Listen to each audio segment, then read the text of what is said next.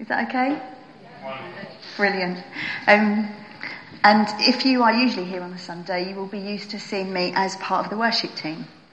But today I'm going to continue the theme of bridges by looking at Jesus, the bridge to our Father. And very often when we think about God as Father, we tend to think of him in isolation. But this morning, rather than doing that, I want to think about God as Father as part of the Trinity. Father, Son, and Holy Spirit. Because Jesus and Holy Spirit have a really important part to play. Not just in introducing us to the Father, but enabling him to be our Father. And more than that, to be our Dad. So this morning, we're going to look at some of the attributes of God. We're going to notice our thoughts and feelings around some words such as father, mother, parent, son or daughter, sister or brother. We're going to explore the difference that Jesus made, and we're going to think about Holy Spirit and how he can help us with the things that we struggle with. So to start off with, we didn't have a Bible reading this morning, but we're going to read some verses from the Bible together that are going to magically appear, thanks to Leo, on the screen. And the first one is Genesis 1:27, when we think about God as the creator. So let's read together. So God created mankind in his image. In the image of God he created them. Male and female he created them. Psalm 103 verse 8 tells us that he's compassionate. The Lord is compassionate and gracious, slow to anger, abounding in love. Psalm 91 verses 1 to 2 says that he protects us. Whoever dwells in the shadow of the Most High will rest in the shadow of the Almighty. I will say to the Lord, he is my refuge and my fortress, my God in whom I trust. Isaiah 41:13 says that he comes alongside us. For I am the Lord your God, who takes hold of your right hand and says to you, do not fear, I will help you. And the last one that we will read out together is Jeremiah 29 verse 11, and says that he is involved with us. Who forgives all your sins and heals all your diseases. Crowns you with glory and passion, and says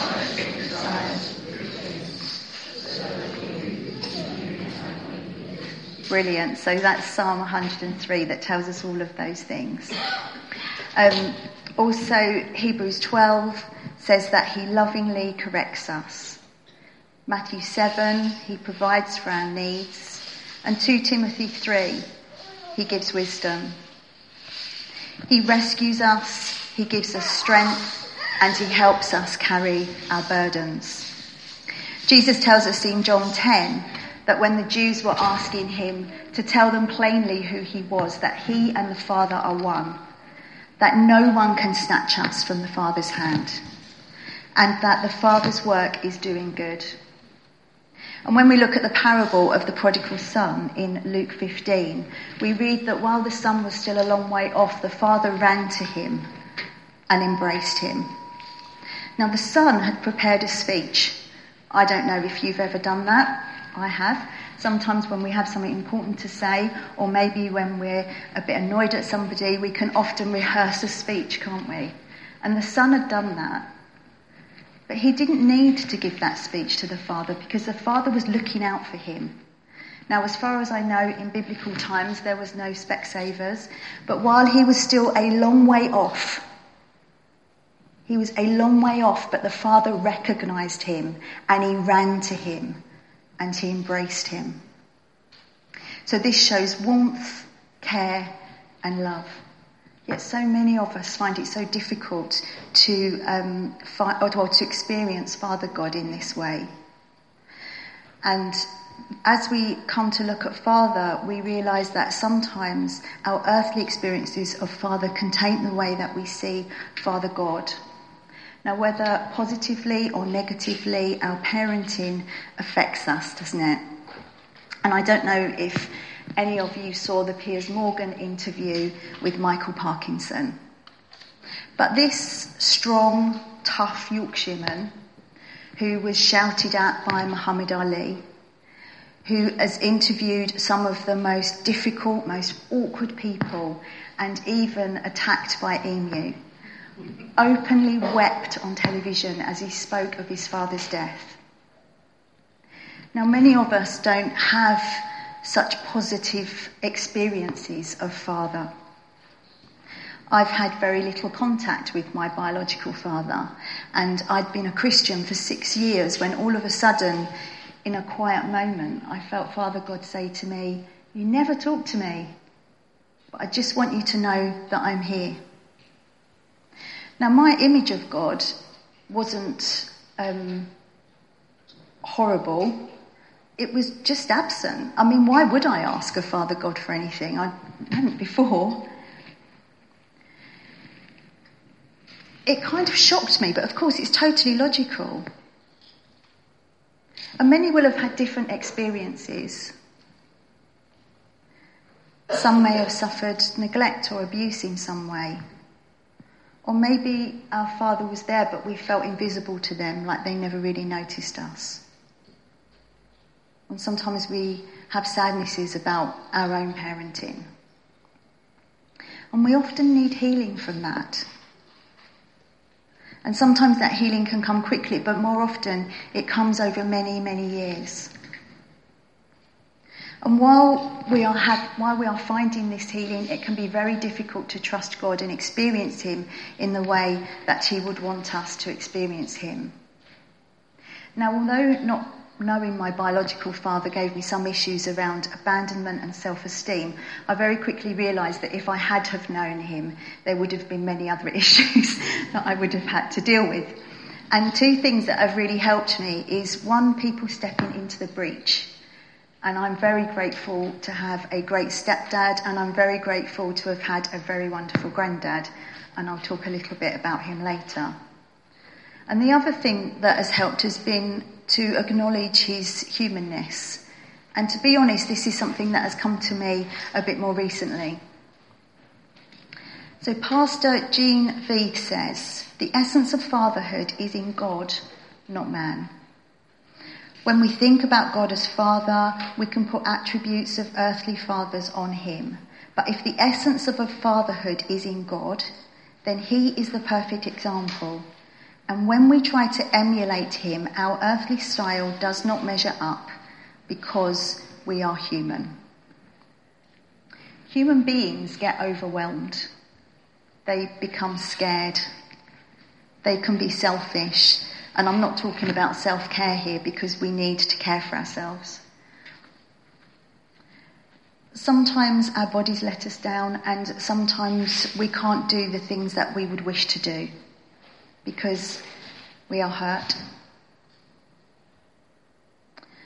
And maybe we haven't been taught how to love. And no matter how wonderful our earthly parents are, because they are human, they will often at some point or another let us down, and that can hurt us. And that can sometimes skew our image of God as we project those earthly experiences onto him. But he longs for an intimate, close relationship with us, and he wants us to experience all that he has for us and all that he offers us. So having him as a father makes us children, makes us his children. And this is when we start to look at Jesus. Because Jesus changes everything. So why? Ephesians 1:5 says that he predestined us for adoption to sonship through Jesus Christ in according to his pleasure and will. Now, in ancient Rome, adoption was a very powerful thing. A biological family could disown a child for various reasons, but not so with an adopted child.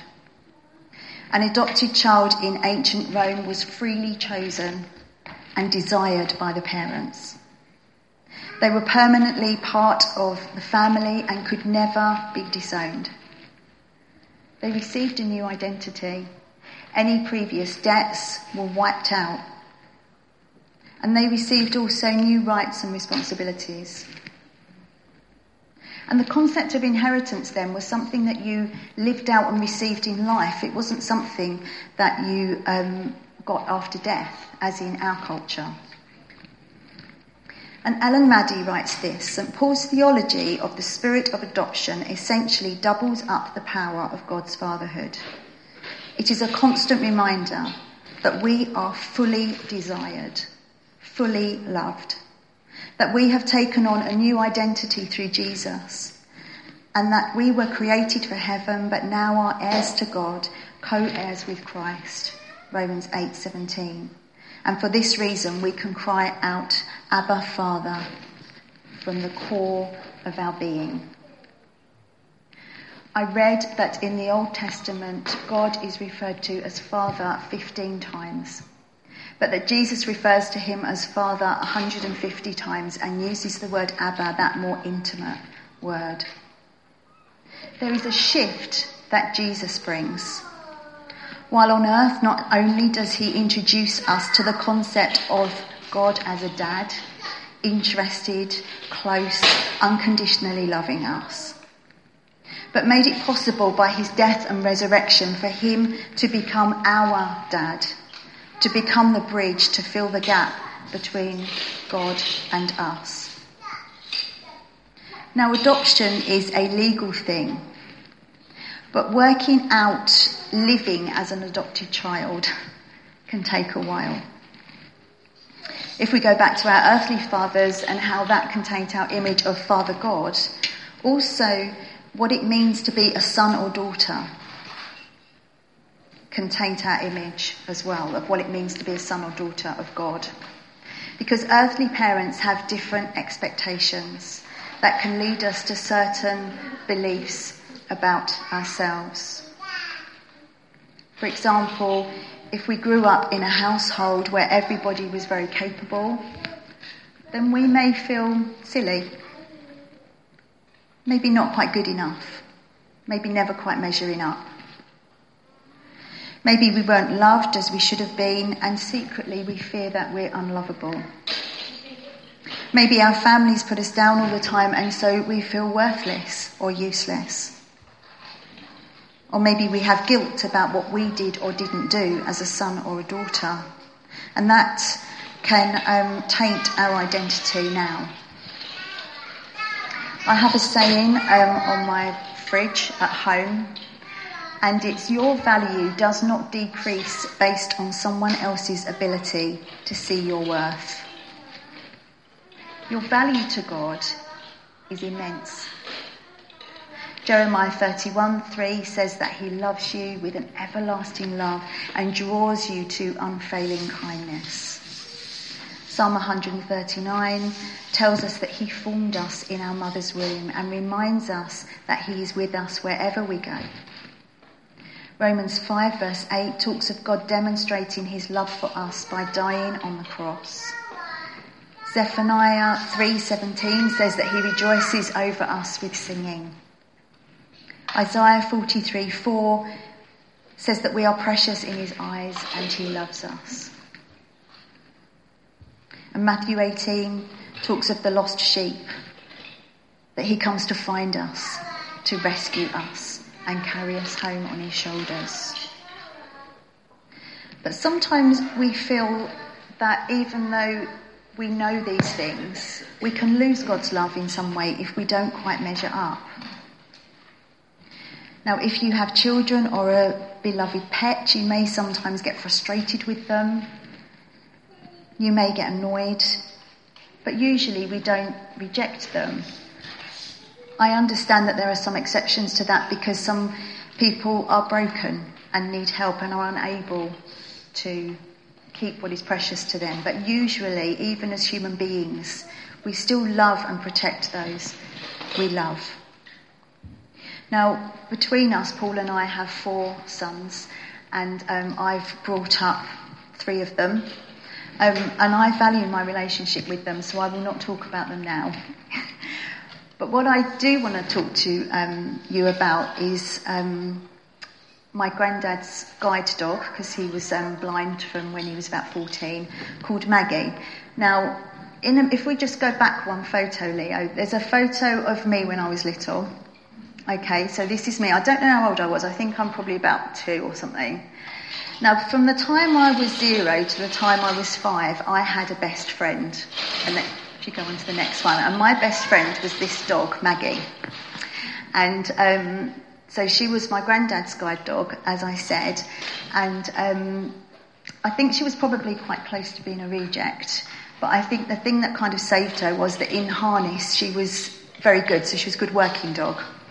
And in fact she saved my granddad a couple of times. One, when there was a branch that had fallen across a path and she stopped and refused to walk, and when he fell down, if he'd carried on walking he would have gone over.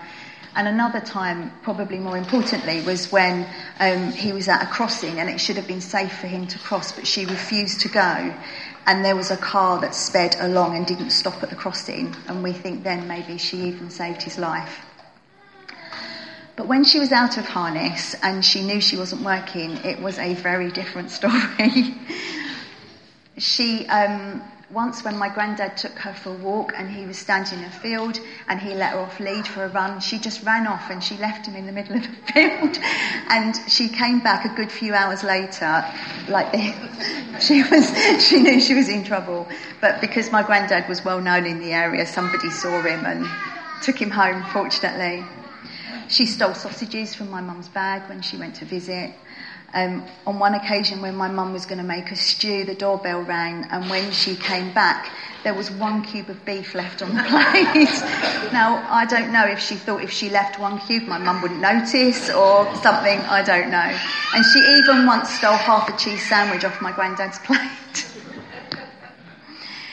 Now, maybe she thought that we wouldn't mind sharing our food with her, because she used to share her food with me all the time, and I loved Win a lot when I was younger. So, but then I did have quite glossy hair and it was in good condition, so maybe that was that, I don't know. But my granddad didn't send her back because she was part of our family and we really loved her. Being part of a family and being son or a daughter means that we also get brothers and sisters, doesn't it? And there's this is the last picture that's going to come up now. It's probably not the best, but you can see my long glossy hair there. They're due to the Win a lot. So I don't have brothers and sisters, but this is the closest I've got to a sister. This is my Aunt Donna. She's 4 years older than me. And in January I was 50, and she put a lovely post on Facebook which said how proud she was of me, and she's really sorry when I was younger that she pulled my hair and was so mean to me. My response was, don't worry, you're still the only person I've ever punched. You see, I wasn't quite so innocent. I was obviously a bit daft because they told me that tortoise, when it died, had run away, and I believed them, but never mind. Now, Donna had a delicate stomach, and there is nothing that gave me greater pleasure than getting the butter knife, putting some butter on it and putting it near my mouth. And as I would pretend to lick it, she'd start heaving and have to run out and leave the room. And even just a couple of years ago, I don't know what came over me, but we were having dinner, and as she put the fork in my mouth, I just said, I licked that. Because years ago, that would have, she would have gone mad about germs. And, I would say I was quite a nice person, but with her there is something that plays out sometimes, like a mischievous side, that it's just funny to wind her up a bit. And unfortunately, since she'd had children, she doesn't mind anymore, so it was a waste of time. And I'm sure if you have brothers and sisters or cousins that you're close to, or even neighbours that, you spent a lot of time with, you will have your own stories of how you are with your brothers and sisters, and maybe you act slightly differently than you do with other people. Now in church, we don't tend to that obviously wind each other up, do we? But sometimes we have niggles, and sometimes, even though we don't mean to, we can hurt each other. And being part of a church family can be hard, because when we come to Christ, we don't get a personality transplant, do we? And we have our own sensitivities and we have our own hurts, and sometimes those can play out.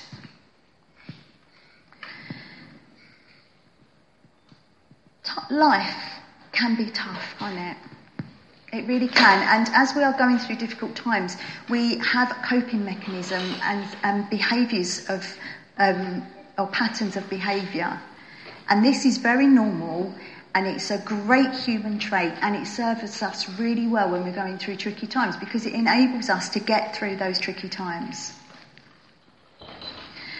But sometimes those behaviour patterns and those coping mechanisms then become part of our personality, and they can sometimes cause us trouble later on. And this is where Holy Spirit comes in, because Holy Spirit really helps us with this.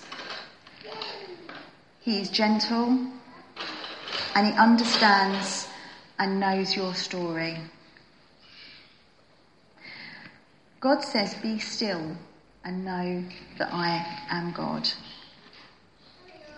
If we allow ourselves to be embraced by God and relax in God's arms, if you think about a child who's just totally relaxed on their parent, and just having that trust in them and being embraced by them,